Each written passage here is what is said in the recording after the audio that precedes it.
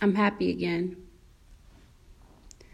And nothing significant really has occurred in my life. The only difference is that my strength has increased severely.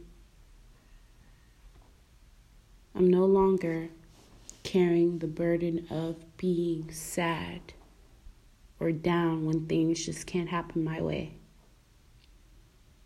I'm learning patience, which is really important in this walk, this journey of life. So I'm happy again because depression is real and we're starting to acknowledge it. Anxiety is real.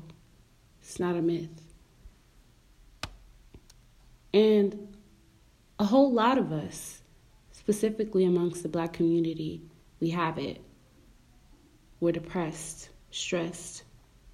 But sometimes you need that pep talk from someone, or sometimes you need that pep talk from yourself. Spiritual cleansing is important, along with physical cleaning as well.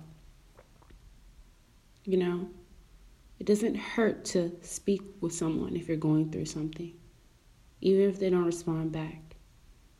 At least it's good to let it all go. I'm happy again. Shalom.